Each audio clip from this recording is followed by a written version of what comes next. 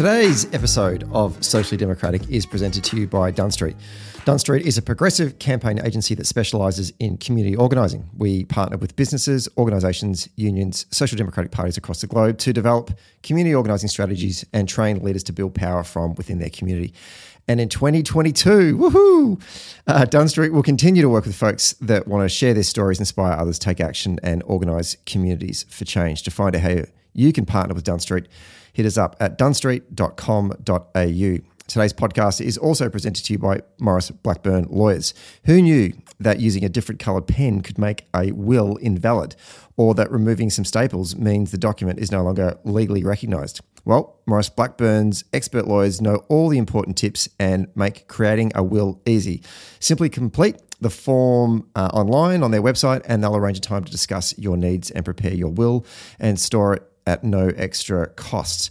Search Maurice Blackburn Wills today to get started on your affordable lawyer-written will. Hello and welcome to Season 4 of Socially Democratic, your weekly centre-left politics and organising podcast out every Friday that dives into the progressive campaigns and issues of the day and the people leading them from home and abroad. And on today's episode, we are speaking to cricket broadcaster and journalist and a former comrade, Labor Party member and former advisor to both Kevin Rudd when he was Prime Minister and Wayne Swan when he was Treasurer, Adam Collins.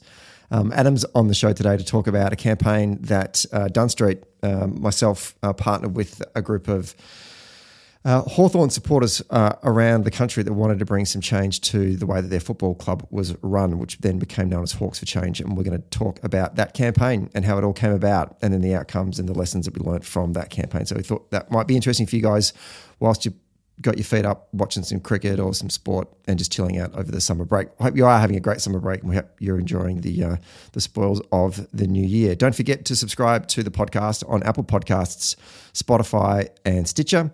And if you like the show, let us know by leaving us a review on Apple Podcasts, Podchaser and Spotify.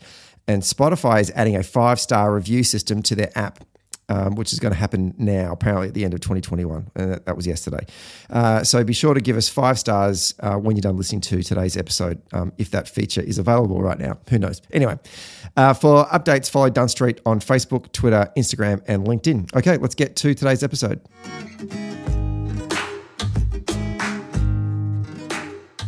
All right, we are taping this one on the 1st of January 2022. Happy New Year's to everyone out there and happy birthday to my mum.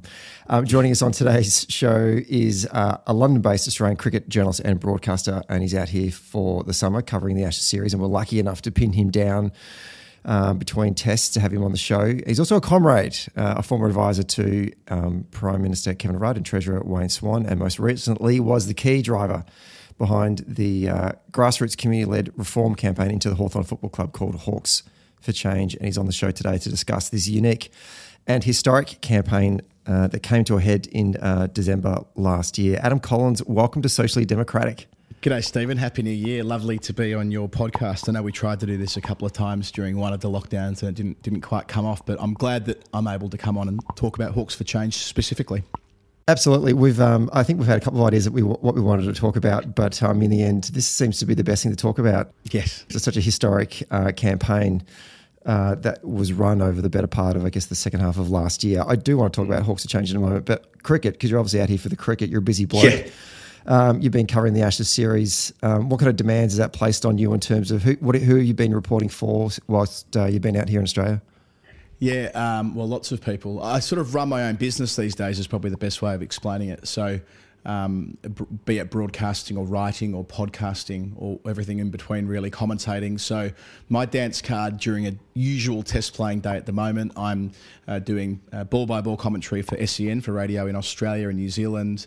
I'm working for BT Sport Television back to the UK. So I'm part of their post-play team. We have a 45-minute program that we make that goes back to England, and I'm sort of the token Australian voice on that, which is pretty fun.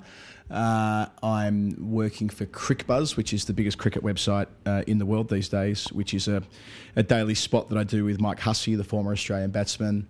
I make my podcast at Stumps as well with my colleague Jeff Lemon. We've been doing that for about 6 years now, depending on how you want to measure it. The Final Word Cricket Podcast, which is what it's called, is, I guess you could say it's the most downloaded cricket podcast in, well, maybe not the most, but near enough to the most downloaded cricket podcast in the world on its given day. It might have some competition with our friends at The Grade Cricketer, but, fairly well up there. And that's also running on the Guardian's platforms during this series. And in and around that, I'm writing columns for Wisden Cricket Monthly, which is a magazine back in the UK as well. So, yeah, it's a pretty busy existence, especially with my baby daughter with me here as well. So balancing the time is probably the biggest challenge, but wouldn't have it any other way. Coming out to Australia for this year's series, did you expect the series to be wrapped up by the third test? Well, no, not initially. All of my pre-series predictions will look rather optimistic when it comes to how competitive it might have been. I sort of arrived at a conclusion that both teams were quite fragile, or both batting lineups really were quite fragile, and that in turn it would create quite a bit of volatility, and we might sort of see a bit of a scattergun series where neither team really demanded favouritism and thus didn't translate that through to winning at Brisbane and Adelaide and so on. But England just everything that could have gone wrong for them, be it environmentally, and I guess some of their structural problems are coming home to roost as well, all at the same time. They haven't been able to implement their plan A, which was to blast Australia out with their fast bowlers, because frankly their fast bowlers are all injured with the exception of Mark Wood. So Jofra Archer and Ollie Stone are back in England, so they've failed to compete on that level. They've had to rely on their seasoned veterans who are fabulous cricketers and fabulous bowlers, but there's a significant contrast in airspeed there, I suppose, which has given the Australian batsmen a chance to play themselves in, and the rest is history really on that front. And their top seven are just not up to it. Apart from Joe Root and Ben Stokes when in form, they have a very fragile top seven, which has been taken advantage of expertly by Pat Cummins and his deep bank of seam bowlers. The fact that Australia have used 6 fast bowlers in 3 test matches, and Scott Boland being the 6th of those, and he's player of the match at the MCG. It's a staggering story in its own right, really. That's something that Australia were criticised for earlier this year when they lost to India, that they had a great group of quicks, but they were overly dependent on them and weren't willing to test their bench depth. And so far in the series, with Hazlewood getting injured at Brisbane and Cummins being close contacted out of the second test match, they were forced to reach into their bag of tricks, and they pulled out a couple of beauties in Jai Richardson and Scott Boland. So, and there's a broader structural conversation that I won't bore your listeners with about the inadequacies of English domestic cricket. And I suppose that there might be some interest in the socio-economics of English cricket, actually, which I think is a big driver towards why they struggle to compete unless it's very favourable conditions. But that's something they'll have to consider after the series. The here and now, it's ugly. Everything's gone wrong, and they're well on the way to another 5-0 series defeat, as it was in 1920-21, 101 years ago, albeit they were on war rations at that point, so they probably had a reasonable excuse. 2006-07, when they were playing against one of the greatest Australian teams ever assembled. 13-14, when a great team that they had were on the downward curve, and now this team, it's probably the worst of the lot. I was going to ask you about predictions there, but it sounds like you're sort of edging towards it. There may be a chance of a whitewash in the next 2 tests. I'd be surprised if it wasn't. The added complication, which was always there, is that this bubble fatigue they're experiencing, and constant COVID testing, and we get a bit of an insight to that in our jobs, because I would have done, I don't know, a 10 or a dozen. I thought it might have been 8 or 10. I've done so many PCR tests since arriving in Australia. I've never had a symptom. You could argue that I'm clogging up the health system, but it's required of us to do this all the time. And it's the same for the players. And the England team have been pretty good global citizens through the pandemic. They've travelled all around the world. They've played lots of teams at home. They've met their bilateral obligations almost completely, with the exception of one tour. Whereas Australia have had more of an isolationist approach. They've stayed at home. They've only played Test cricket at home since the pandemic. They've not played away from home since September 2019. So So, with the England team, they are knackered, they are broken, and they aren't good enough. So all those factors combined, you can chuck in there the fact that they had to do 14 days quarantine at the start of this series, which in hindsight was fairly scandalous. The reason they had to do 14 days after Dom Perrottet and Daniel Andrews, and in the ACT as well, with Chief Minister Barr, they had to. They still had to go to Queensland and do their 2 weeks, even though had they entered those 3 aforementioned jurisdictions, they would have been straight in. And where this was bizarre to me was that agility is the key word that Australian cricket administrators have bandied about in the last 2 years since COVID's taken over. But where was the agility to afford not only the England team, but the Australian team to re-enter the country after the World Cup and just crack on with it? And for England, that would have given them, 2 more weeks of practice in Australian conditions rather than getting out for what became 1.5 practice matches that were marred by rain, being thrown into the first test at Brisbane. They were on a hiding to nothing. But then I suppose Australia were able to punch the bruise pretty hard. We could turn this into a cricket politics podcast, but we do want to talk about politics of another sporting variety, and that is your beloved Hawthorn Football Club.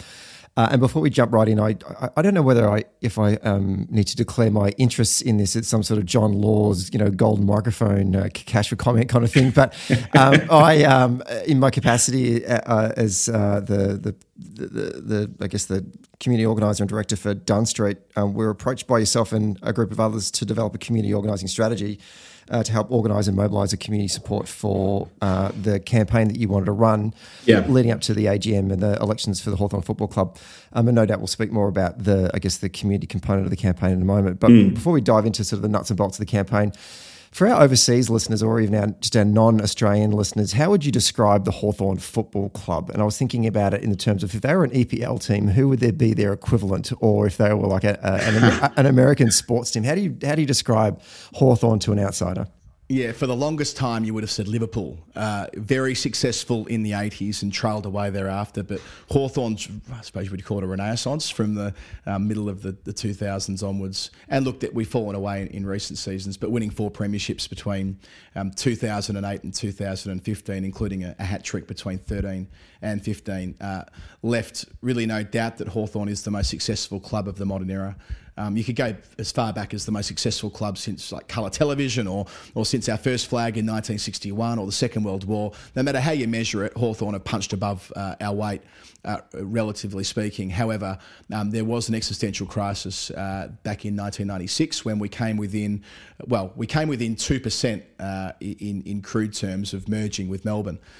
There was an incentive put on the table from the AFL for 4 clubs to merge at the end of 1996, and of course Fitzroy did merge with the Brisbane Bears to become the Brisbane Lions. Well, the Melbourne Hawks were all but a done deal until the Hawthorn membership rose up and pushed back hard against the administration then, and we won that scrap 52-48.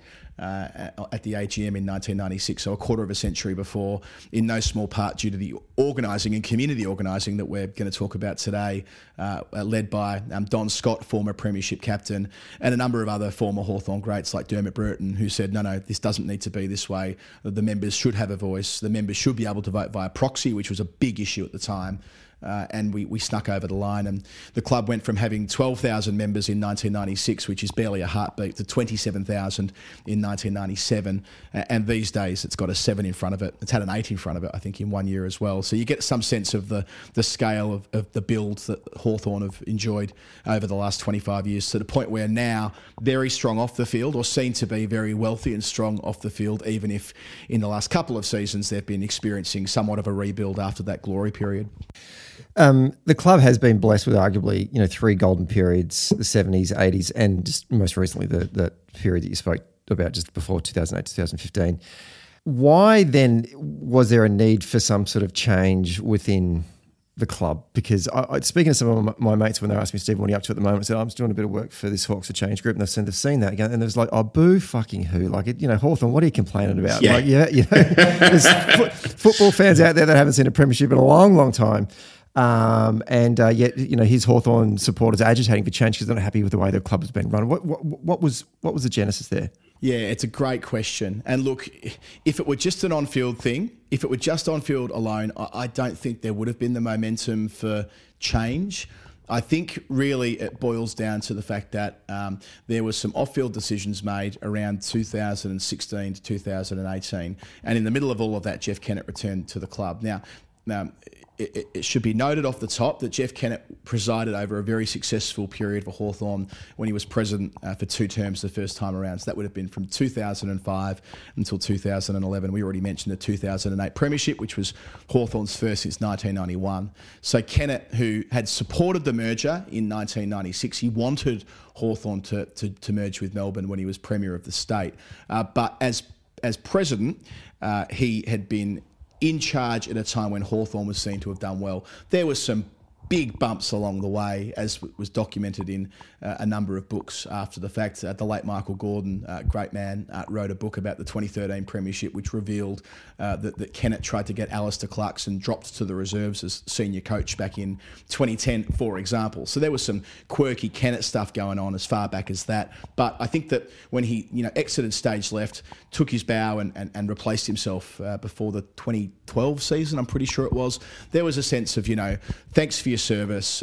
You're a former president of a club that's been successful, sort of well played, even if people didn't like his politics or the way he went about it. There was a broad acknowledgement that this had served Hawthorn well. This era had served Hawthorn well.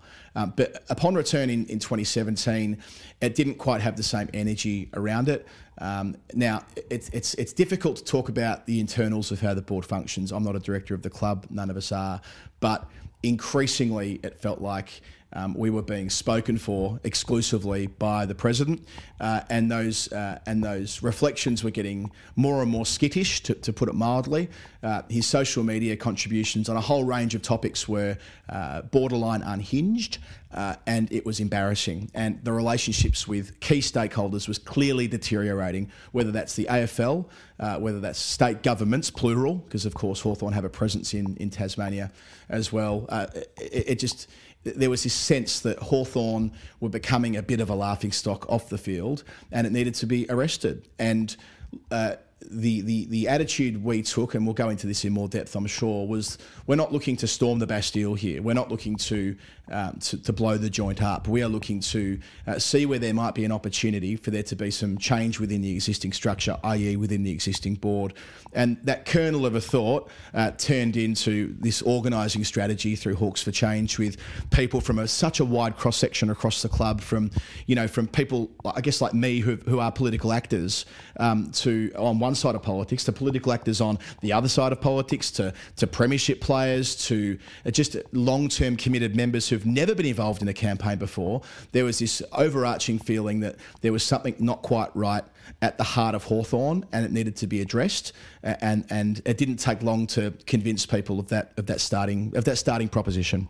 Talk to us about the origin story, or the genesis, that the steps that happened that aren't related to Jeff Kennett or the way that the board was being run, but in the end was, I guess, it was the foundations or the seeds were being planted that eventually would lead to Hawks for Change. Thanks. Yeah, I mean, and I have to say, this is thoroughly unrelated. If you're a journalist listening to this, I don't want you to think what I'm about to say now is why we did what we did, because it's not, and it would be disingenuous to present it that way.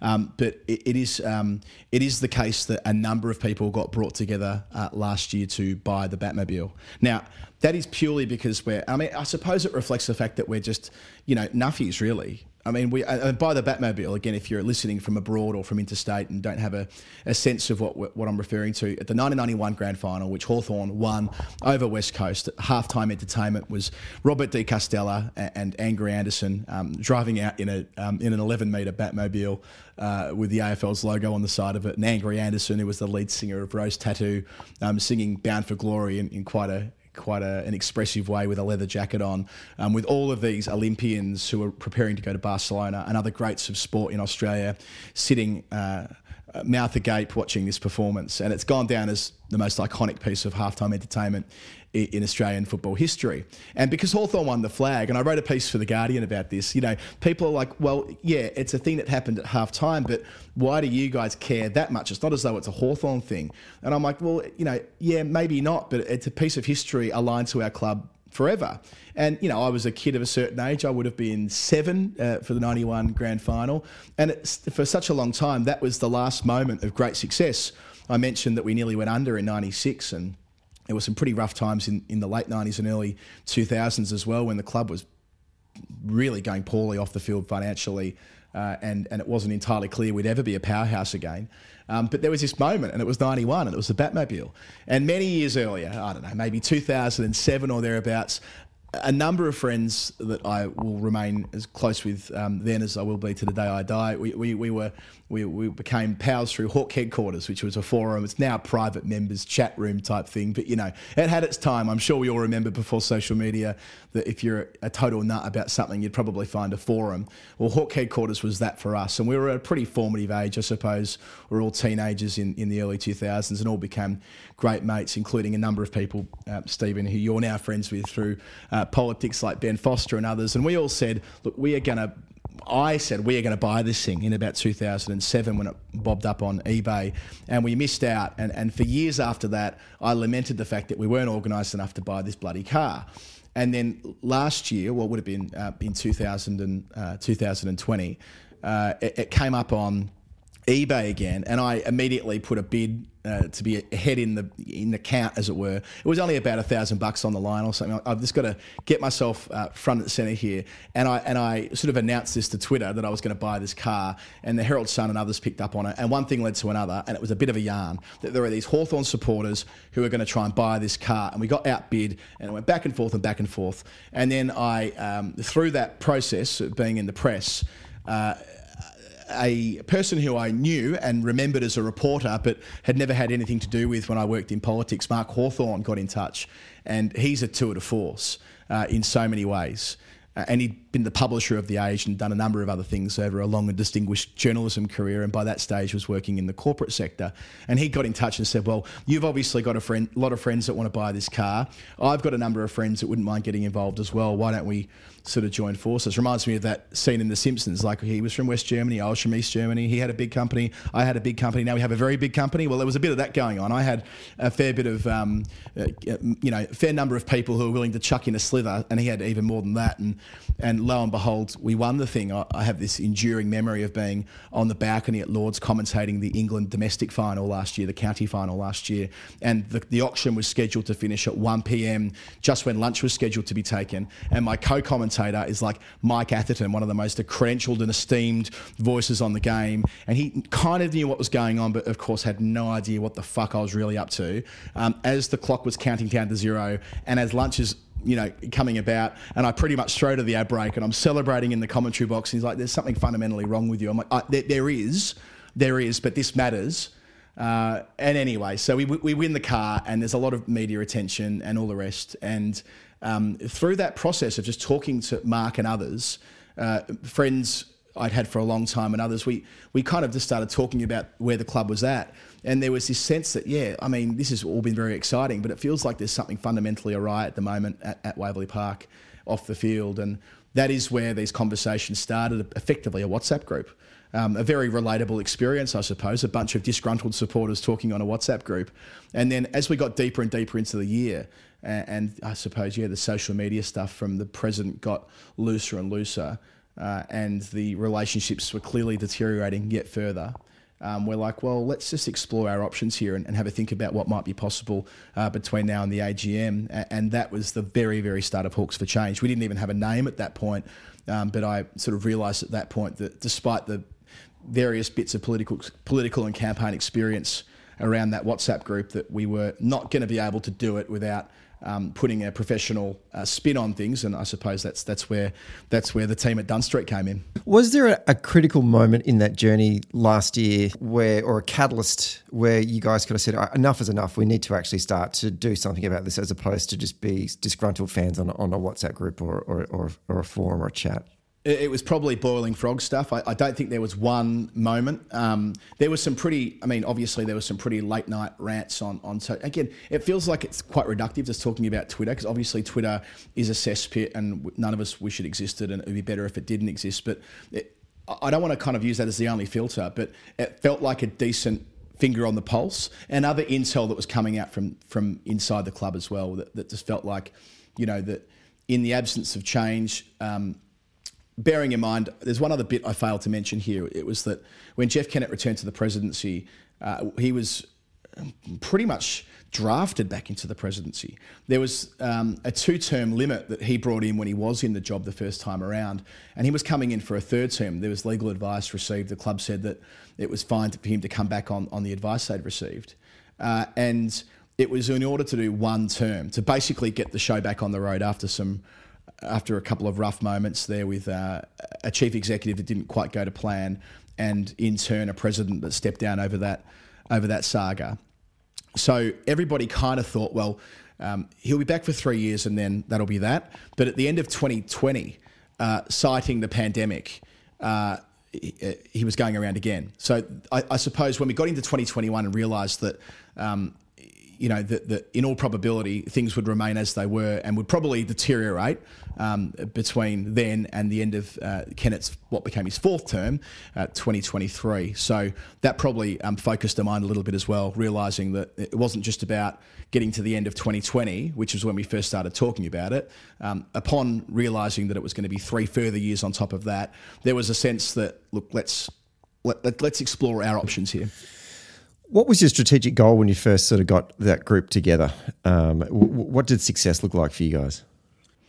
I think success looks like having a representative on the club board who shared the views that we were expressing and shared the concerns there. I think at the very start, it was like, can we do this? I mean, all of us had been involved in so many elections through our other lives, former lives, whatever, that when you see a democratic process, you're kind of always a little bit interested. You look over the top and say, how does that ballot work? How does that come to pass? And for me, there was that level of curiosity. There hadn't been a proper ballot for the footy club there nearly was in 2004 and it didn't quite happen. There had been obviously around the merger in 1996, but members getting the chance to express their democratic interest, and this became really quickly a massive focus of what we were doing. It was that members should be given the chance to have their say.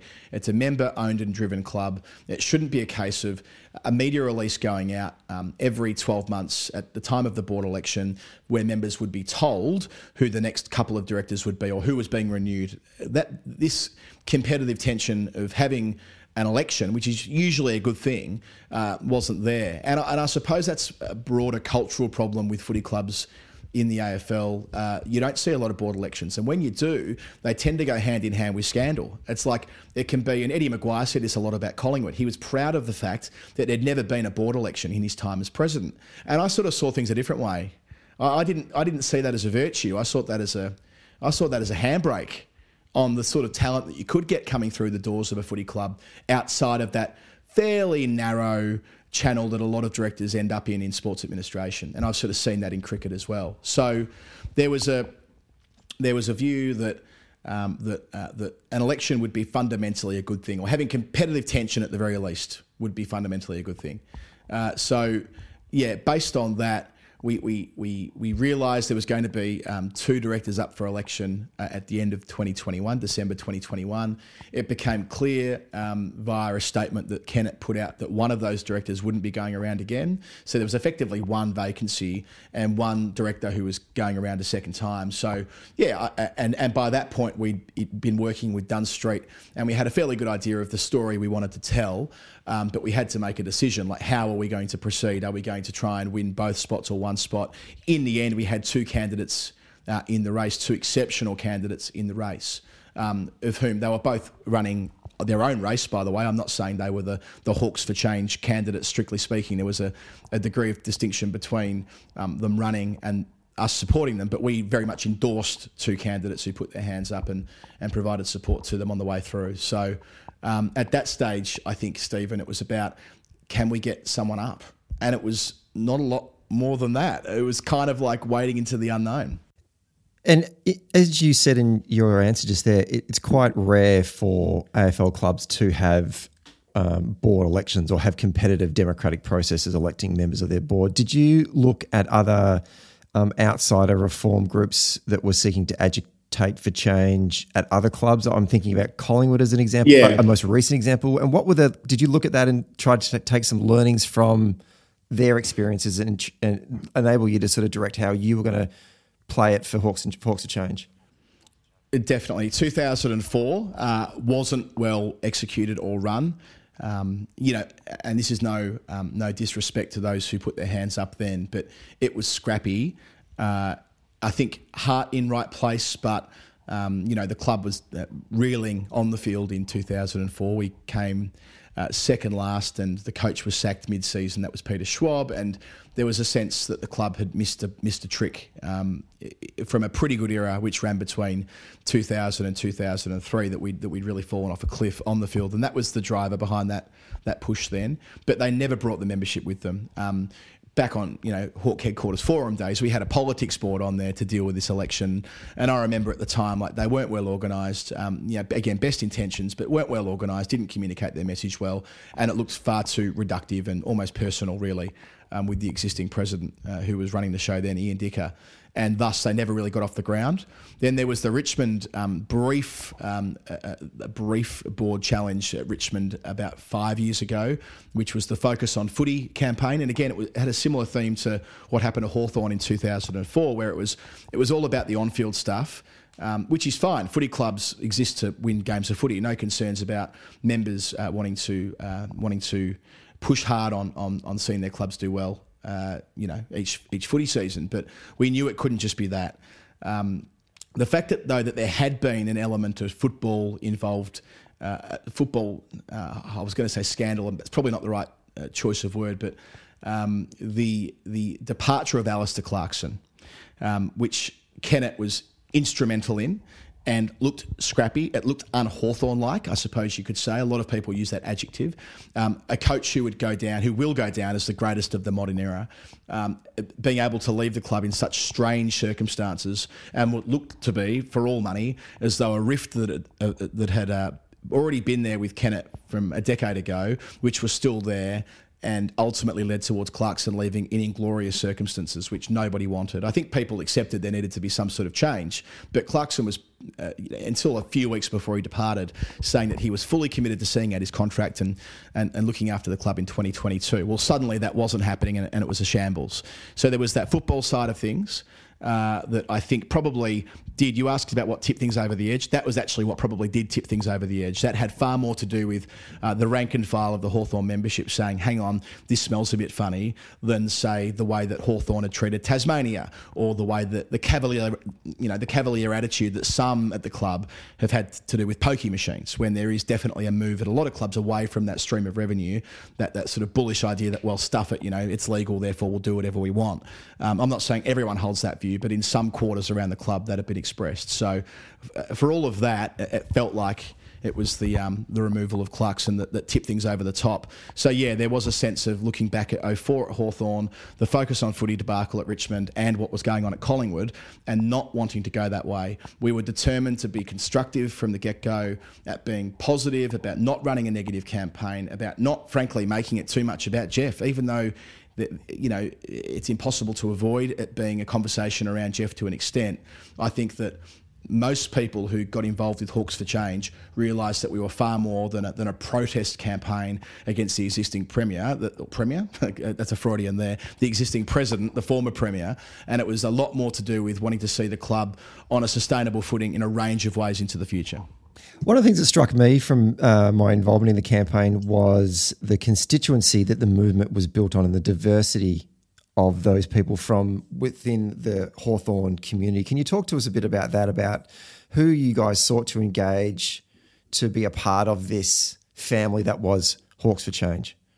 Yeah, I think by the time we knew what Hawks for Change was going to be, and Dunn Street was really important in this, in just sharpening our focus, we knew that it couldn't just be, a dozen people on a WhatsApp group. However sort of influential those people might have been, or experienced they might have been, or well-resourced they might have been, it was never going to work on that alone. It needed to be across existing structures that have been at the club for decades or for a generation or two. So, for example, the Thornbirds, which has been women who've supported the Hawthorn Footy Club for a really long time. There was wonderful support that was drawn from the Thornbirds through, I mentioned Hawke Headquarters, that forum. It might sound like a nerdy thing, a bunch of people talking about footy on the internet.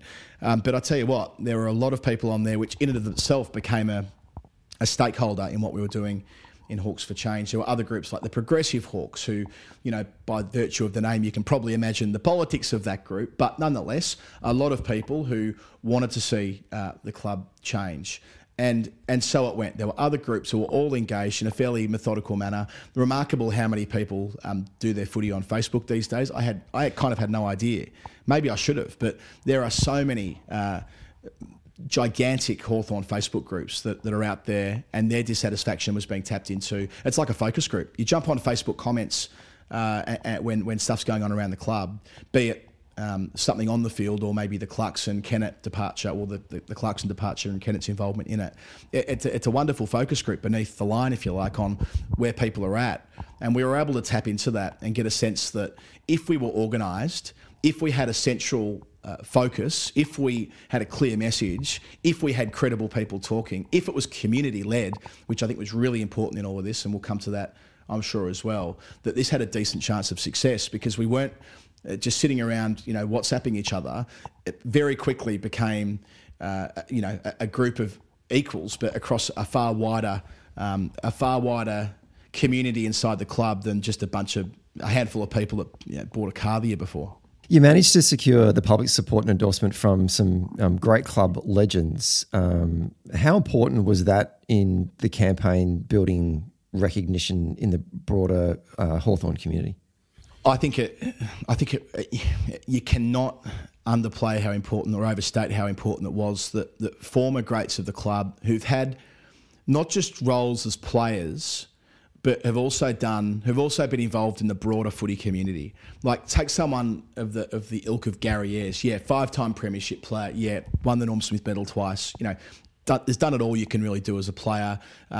Credibility seeping, brown and gold credibility seeping out of his pores. However, he's also coached 2 other AFL clubs. He's been involved at Port Melbourne for a generation. He's been involved in the game since the late 70s. I mean, if someone like Gary Ayres is who loves the club, not political, never been involved in anything like this before, he's saying, this is not right. The direction it's going is not right. There needs to be change. People listen. People take notice of someone like that, as they do Peter Schwab, 3-time premiership player and a former coach of the club, someone who's been involved in the tribunal and with the umpires and with, so much in the media as well. Schwabby, of course, was a journalist with The Age and has been a broadcaster for a long stretch of time. He's seen a few things. These guys have been around a long time, and people of that stature putting their hand up and saying, putting their head above the parapet, really, in political speak, and saying, I'll cop a few whacks for this, but I don't mind.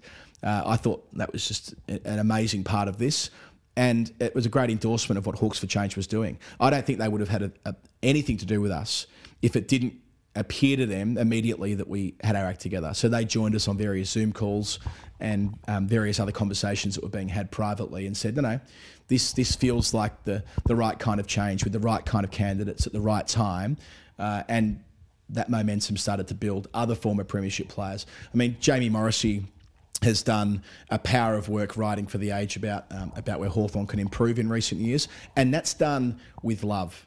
I mean, someone like James Morrissey, and you've had a bit to do with Jamie now as well, Stephen, he's a beautiful man. I mean, he's a truly beautiful man. And Jamie Morrissey doesn't jump in the opinion page of The Age and start speaking the way that he's speaking unless it really matters, and he's thought about it and he's considered his options and he's evaluated that this is the best way of proceeding publicly. And I think that struck a chord early on, a couple of op-eds that he was writing. And then we happen upon Andy Gowers, who he'd been on the board both with Jeff and at other times as well before Jeff returned to the club. And you get someone like Andy who's been a premiership player in '91, been a director for the club before, and his entire philosophy was, I'll put my hand up because I think that lots of people should put their hand up to volunteer to help the club. But by no means should you think I'm some careerist who wants to get on the board. If the right thing for the club is for me to withdraw or not be a candidate, or someone better comes along, I'll be the first person to step away. And he ended up living that. He lived his words.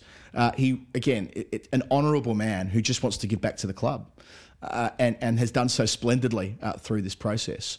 So another premiership player in him, And then eventually, well, not that he's a premiership player, but someone like Ian Silk, who was the cherry on top, really, when Ian decided that he wanted to nominate for the board, had recently stepped down as the chief executive of Aussie Super, who've experienced extraordinary growth under his tutelage over the last, I think it was 18 or 19 years. His leadership was instrumental to so much of their success and so committed to the club, and he'd been involved in subcommittees before, and all of that business acumen and all of that personal credibility. When he said, no, I want to step up, I think that was as influential as any of the premiership players. So it was a bit of a perfect storm by that point.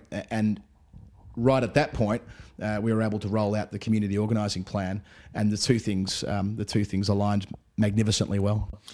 I've been meaning to ask you this question, but we've always been so goddamn busy in the work that we've been doing. We've never had a chance to.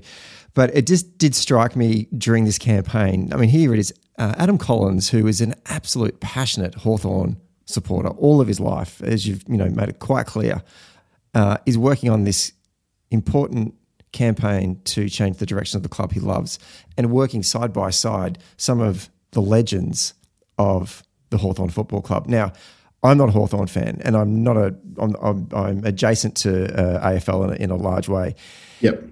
So for me, it was very professional, and I was just Andy Gowers. I'd heard of him, but I didn't really know much about him. I obviously know Gary Easy. He's from my hometown of Warragul, went to my school. Of course, yep. But for the rest of them, I sort of tangentially kind of knew these guys. You've lived and breathed these people. How did you not fanboy when you're working beside these people whilst at the same time trying to keep a professional kind of attitude towards you doing? Because if someone asked me, Stephen, I need you to go run a reform campaign in Celtic, and I need you to go and speak to Henrik Larsson, I would go hide for about a month to prepare myself to talk to the man himself, Yeah, I do know. It's funny. I hadn't really thought of it that way. Maybe it's a function of having worked in politics when you don't have time to idolise the people you work with or work for, even though you might hold them in such high regard. I suppose in my political existence before, having worked with prime ministers and all the rest of it, maybe I'm a bit immune to that at this stage of my life. And other cricketers that I work with as a broadcaster and as a journalist, I suppose that there isn't quite as much as that. But I mean, if you popped on one of the old grand finals right now, I would be as emotionally invested in what they were doing now as I was before I knew them and before they were kind of colleagues in this campaign. But I mean, really, when you realise that Hawks for Change, you were just another bare bum in the shower. I mean, it really was so egalitarian. I mean, it was genuinely like, as you know from our Zoom calls, no one carried the day. I mean, everyone, and that was what made it so gratifying in many respects. It was that, yeah, sure, like I might have been chairing or whatever, and there were others who were doing a power of work and some were able to do more than others. But it really did have that sense that no one was doing it for themselves. Everyone was doing it for the greater good, and thus it created a really good culture around the table or around the Zoom screen, as it were, as I was sort of getting up at 5 every morning in the UK where I live at the moment to jump on these calls. I never regretted it when my alarm went off, and I suppose it was the same for all of those guys who could be doing other things with their lives, having been great footballers and the credibility in Melbourne that comes from that, but they'd also committed to being part of this. And yeah, there was never any issue, I don't think, with people speaking truth to power or something like that when it came to these guys who had achieved great things as footballers.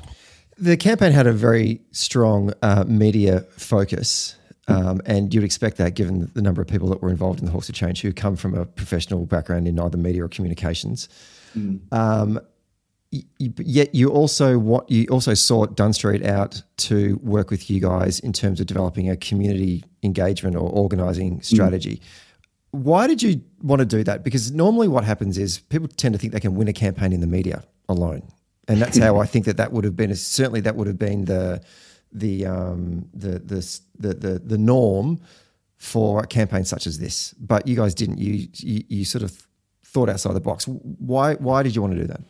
I think that's just the experience of people who are around the table. I mentioned Ben before, and myself and others who've worked on big campaigns, knowing that world's best practice is, well, best practice, I say world's best practice. Best practice in terms of organising people in the community has been essential to winning state elections in recent years and other community elections along the way. Why wouldn't we want to tap into that practice? Why would we want to do it alone? Why would we want to be sort of too smart by half?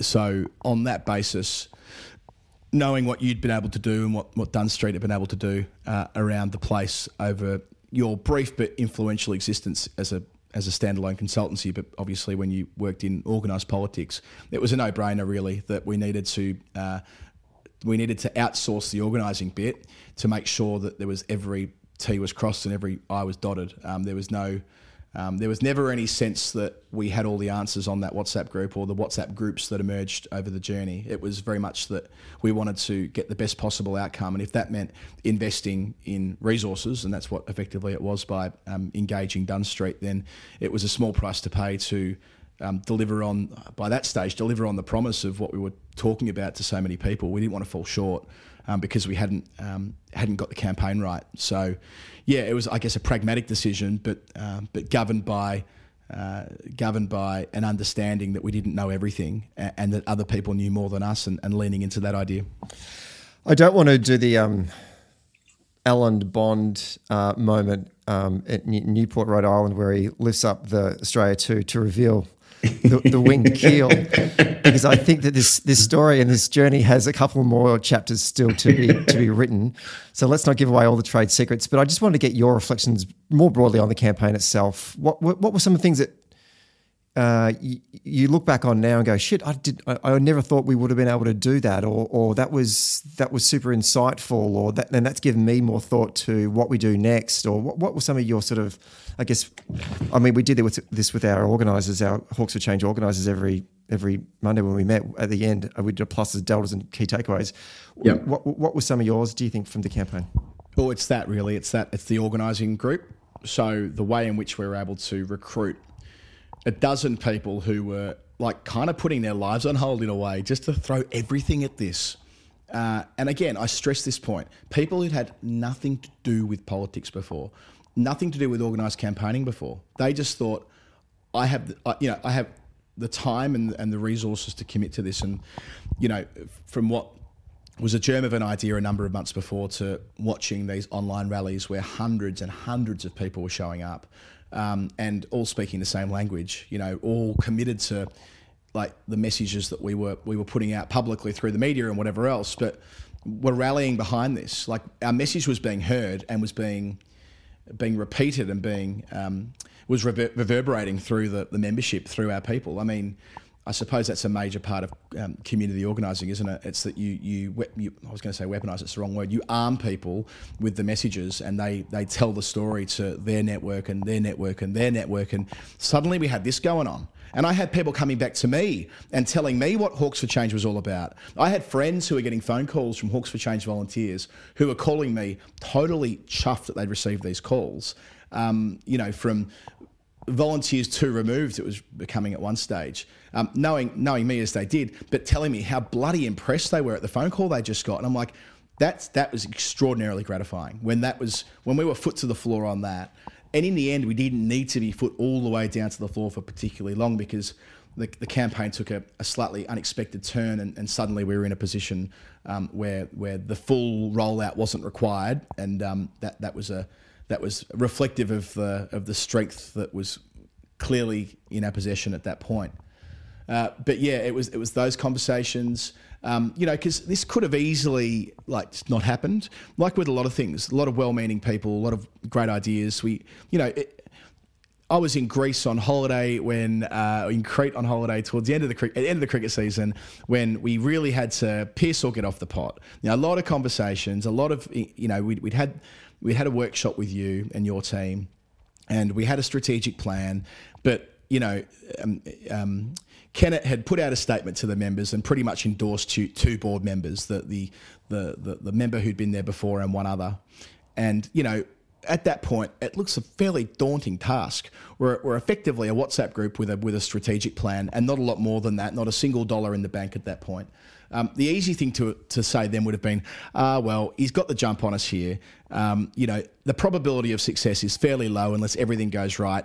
Let's just take a step back here and think about it maybe next year. But we went the other way. We went all the way in, and within a couple of weeks, the conversation had moved entirely to the point where it wasn't really about whether we would get somebody elected. It was, well, if we go all the way through with this, we're a decent chance of getting 2 people elected, and maybe the real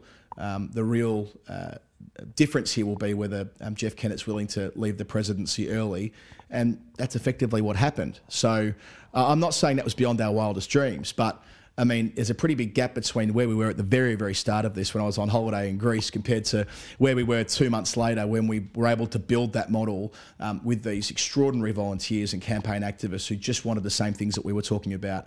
And put it this way, people didn't need an awful lot of convincing. Well, we've been able to, Ian Silk has, I say we've been able to, it's not us.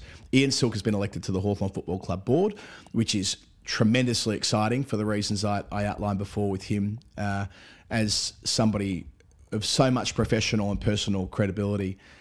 He will do amazing things for the club, hopefully over a long period of time. I've known Ian for probably 7 or 8 years, and he's a man of utmost class and dignity, and the way that he speaks, it's hard not to. He thinks about what he says and what he says he really means, and that's what you want in someone who's going to be involved in steering the future of the club as a director. Andy Gowers ended up not running. Instead, he's becoming the chair of the nominations committee, which the club's never had before, and that's a body which will now provide an opportunity for people to put their hand up to run, not only for the club board, but for subcommittees and other areas that the club, historically, it's been perhaps a little bit hard to navigate how one might get involved with such a thing unless you got the tap on the shoulder. Now people will have an avenue that they can get involved.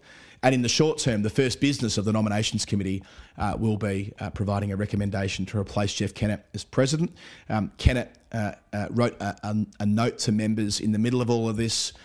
He went away for a long weekend and came back and put pen to paper saying that he wouldn't serve his full term, which was scheduled to finish at the end of 2023, and instead that he would step down by the middle of 2022. So effectively 18 months early, no later than the middle of 2022 will be when there's a recommendation that comes from the nominations committee, which Andy Gowers is chair of. So, one director on the board, and then Hawks for Change will have a real influence on being able to shape, determine, along with other members of the club board, who the next president will be. And to think that's all been possible in the space of, I suppose, 3 or 4 months.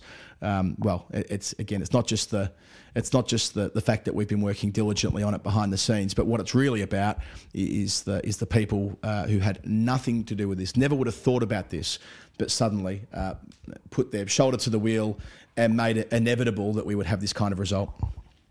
In the words of Kevin Chetty's speed kills. I heard from those that attended the AGM that Kennett's departing words from the chair was that see you next year, implying that he'll be chairing the 2022 AGM. How confident are Hawks for Change that Jeffrey Kennett will keep his word and commitments that he's made to supporters? Yeah, I think he will. I mean, it's easy to say, look, Jeff Kennett's been around for a while. He's 74 in March. He's been through these things forever. He arrived at the very much incorrect assumption that this was just a bunch of Labor activists that wanted to get back at him for having a go at Daniel Andrews on Twitter, and he misread that. He misread that terribly. If he only knew the people who are involved in this, who would never vote Labor in a million years. This is not a Labor Liberal thing. This is a Hawthorn Football Club thing, and to have made that statement, to walk it back. To attempt to walk it back now, I think would be quite difficult given the nominations committee has been enshrined and that Andy's chairing it, and that there seems to be a consensus across the board that this process will play out the way that it's been discussed before the AGM. And in turn, before the 30th of June 2022, there'll be another president, which would mean that therefore Kennett wouldn't be chairing the next AGM in December 2022. So you've built this historic movement for change at one of the biggest and most successful AFL clubs in the country. Where to next? What does 2022 look like for Hawks for Change and those involved in this grassroots movement? Yeah, I think this might be the most exciting part. I mean, it's all good and well to get people elected to things, right, and to be involved in the hustle and bustle of the democratic process. But longer term, I think that what Hawks for Change will now be is a standing voice where people do have, at the grassroots level, people do have the opportunity to be heard in a formal way, which, I mean, sure, there might be, the opportunity to pick up the microphone at an AGM if you really want to, but how many people actually feel empowered enough to do that? Now with a group of people who've demonstrated their willingness to listen, and we've got a manifesto on the, I say manifesto with kind of tongue in cheek, a list of priorities on our website. That's just the start, and we're barely scratching the surface, and that's a great thing. This will be, I think, a vehicle where people can say they want to be part of the club formally, be it on a subcommittee or on the board into the future. It'll be, as required, a pressure group. I think it'll be a check and a balance on directors who are already there, and it'll be a direct line to those who are in power. We've proven that people in power acknowledge that this was a good thing. And they know that into the future, this will mean the club works more cohesively between the boardroom and the bleachers, if you like.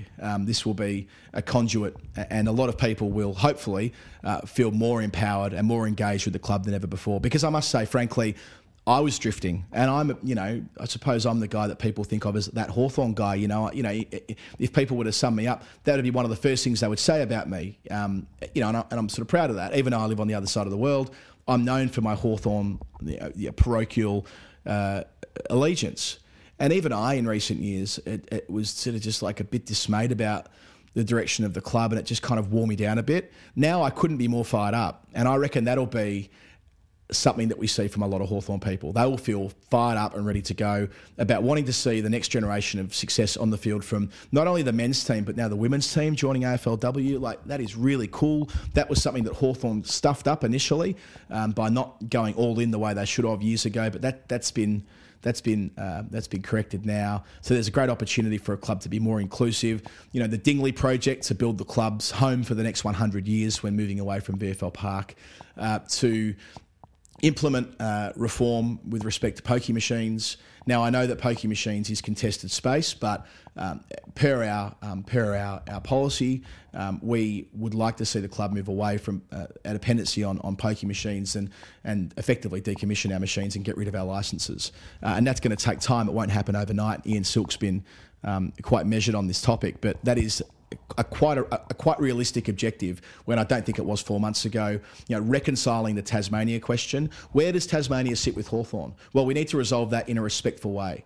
It can't be a take relationship. We need to work out where Tasmania fits with Hawthorn and the extent to which Hawthorn will support Tasmania in their desire to have their own licence, which I think a lot of people would say the time has absolutely come for that, for example. Now, where's Hawthorn going to fit into that? So, having people on the board like Ian Silk, I feel a lot more confident, and I think a lot of people who've been involved with or peripheral to Hawks for Change will feel a lot more confident that these types of questions will be resolved in a way that is in keeping with the Hawthorn way. One thing I did notice that struck me, which I thought was a very, very positive thing and would undermine what people would be assuming about those that would be involved in such a community-led move for change, was the amount of women that were involved in this at an organising level. So out of our core group of organisers, I think the majority of them were women. Yep. And then on the rallies, the online rallies that we held, remember this all happened during our Victorian and New South Wales lockdown. So we actually, strange thing is still haven't physically met half these people. But looking at all the faces that were on Zoom, on these Zoom rallies, a large group cohort of them were women. And I'm just wondering, thinking about 2022 going forward, are we going to start to see more women being elevated into leadership positions within the club and the running of the club as well? Let's hope so. I mean, my personal view, not speaking for Hawks for Change here, is that there should be a considerable rebalancing of the board when it comes to the gender balance at the moment, which isn't great.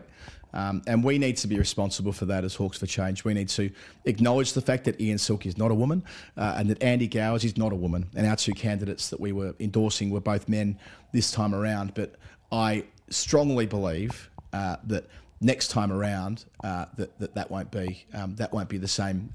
That won't be the same. Next time around we will be, I think, in a stronger position to put up a more diverse range of candidates for election as and when, be that for the board or to go on to various subcommittees around the club. So because that would be reflective of, as you say, that the base of Hawks for Change. I mean, you're right, those Zoom rallies. I mean, you think of footy, even now, it's got this perception of being a bloke's sort of, bloke thing. And maybe it was when I was a kid growing up, maybe it was overwhelmingly that way, I don't know. But now footy clubs aren't that way. They have changed, and the way they're governed and overseen off the field should reflect that. And Hawthorn has a responsibility in that space. I mean, I think about my mum. My mum was on those Zoom calls, and she's a little bit sort of. I suppose her disposition is not to be an activist. She's a little bit peripherally, probably because I've always been involved in politics and she's supportive of me. But, I mean, she's been a Hawthorn member for 40 years. Didn't grow up in Australia, but, came to following Hawthorn through my dad when they met. And now she is, totally on board with this. She feels as though Hawks for Change represents her views. And, that's really lovely. And then someone like, I haven't mentioned Lynn Sutton. I mean... 65-year member, has given everything to the club that she possibly could in, more ways than we could count on our fingers and toes. She's been at every meaningful moment of the club. She was there fighting for its survival in 1996, and she's been instrumental through that group, the Thornbirds I mentioned before, the president of that organisation. I think she's the president at the moment. Someone like Lynn, who's been there every step of the way, and supported Jeff Kenner and supported the club every step of the way, who, I don't think she'd mind me saying, isn't politically aligned to the way in which a lot of us would see the world, Stephen. But she's like, there's something wrong here. I'm someone who believes deeply in providing members an opportunity to have their say, in providing greater diversity at board level, in seeing members better represented. I mean, is she the best community organiser I've ever met? Probably. And she was unbelievable. And this is someone who has probably earned the right to put the cue in the rack and leave it to the next generation. But there she was, that sort of all for one for all spirit of Hawthorn. That's the gold dust on top of all of this. It's the people you meet along the way, isn't it? And people who now will become lifelong friends and I'd imagine who will remain as committed to affecting change through Hawks for Change in the future as they have been in the last few months. It's beautiful. I'm glad you mentioned Lynn as well. She deserves to get mentioned and lifted up on this podcast because she was an incredibly inspirational and motivational and focused individual to the work and the love that she has for the club, but also her commitment to the shared purpose and what she brought to the campaign. And the rest of them as well. You don't want to single out one person in particular, but I think Lynn certainly, given how many years she's followed the Hawthorn Football Club, deserves to get her name held up. Well, she's an emblem of a lot of the work, right? Like we talk about, there have been so many people who've given loads of time, and I feel almost guilty rattling people off. People like Sarah Adams, Lyndon Albiston, who were there every single night in the Zoom calls. I mean, if I start naming people, I'm going to leave people out, but gave everything to it. But I mean, Lynn and her daughter Olivia, who didn't miss a Zoom call, they were the ones organising the call sheets with you, helped chair the online rallies. I mean, again, I stress this point, these are not political actors. These are Hawthorn actors who want only the best for the club. And this is where I think and truly believe this is only the start of something. This is just it's a flag in the ground, and then we move forward from here. It hasn't been and never was about the short-term objectives of changing the leadership of the club.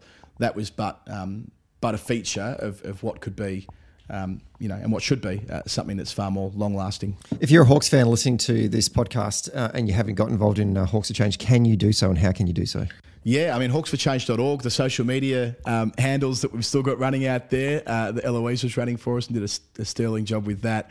I mean, we're a little bit in taking stock mode, given that it's been, the AGM was the 14th of December. I'm working, as we said off the top, for about 12 people at the moment. And, we're just kind of taking a beat a little bit post AGM. But as we get into 2022, as the nominations committee starts to do its work, as we start thinking about the footy season, the AFLW season and the AFL men's season that follows thereafter, it's going to be pretty exciting. So, yeah, I mean, if you are a Hawthorn member and you didn't get caught up in our in our wave of activity. I'd be kind of surprised if you're listening to this podcast and you're a Hawthorn person and didn't get wrapped up in what we're doing. But if you are, would love to hear from you. And there are a lot of people, be it in Melbourne and around the country, and indeed around the world, who are now aligned to this group. And yeah, a long way to go. It was a great journey. Colo, before we wrap up, is there anything else you want to plug in terms of your cricket or your other media things you got going on? I feel reluctant to drive people to Twitter because, I'm only going to damage their mental health by doing so. But that's probably where I do most of my stuff. Collins Adam on Twitter, and, you can find me in all the usual places. But through the English summer, I'll be working on radio and television over there. And then I come back here for the Australian summer. So if it's happening and it's involved in the world of cricket. But I probably should say the Final Word Cricket podcast is where most of my activity is concentrated with myself and Jeff Lemon. And we do, we make a couple of programs a week. We make a history show each weekend, and we make sort of a political issues-based show each week, which often includes long-form interviews with some of the most well-known people in the game. So if you love your cricket, I suppose you'll probably, I like to believe you'll quite enjoy what we're doing. A lot of people do. We'll put some links in our show notes as well for all those things that Adam just mentioned there. Adam, thank you so much for taking time out of your pretty hectic schedule to come on the show today. And also thank you for giving Dunn Street the opportunity to be a part of a historic and really, truly exciting and inspirational campaign for the Hawks to change, and enjoy the rest of your summer. Thanks, Stephen. Thanks for having me on. And yeah, again, just to reiterate to anyone that might be listening, like Dunn Street, I talked a lot about the community engagement, the volunteers, the work that was done from people each day and each night. But without having Dunn Street to sharpen us up, I don't think it could have been possible. So I can't speak highly enough of the experience. Bless you.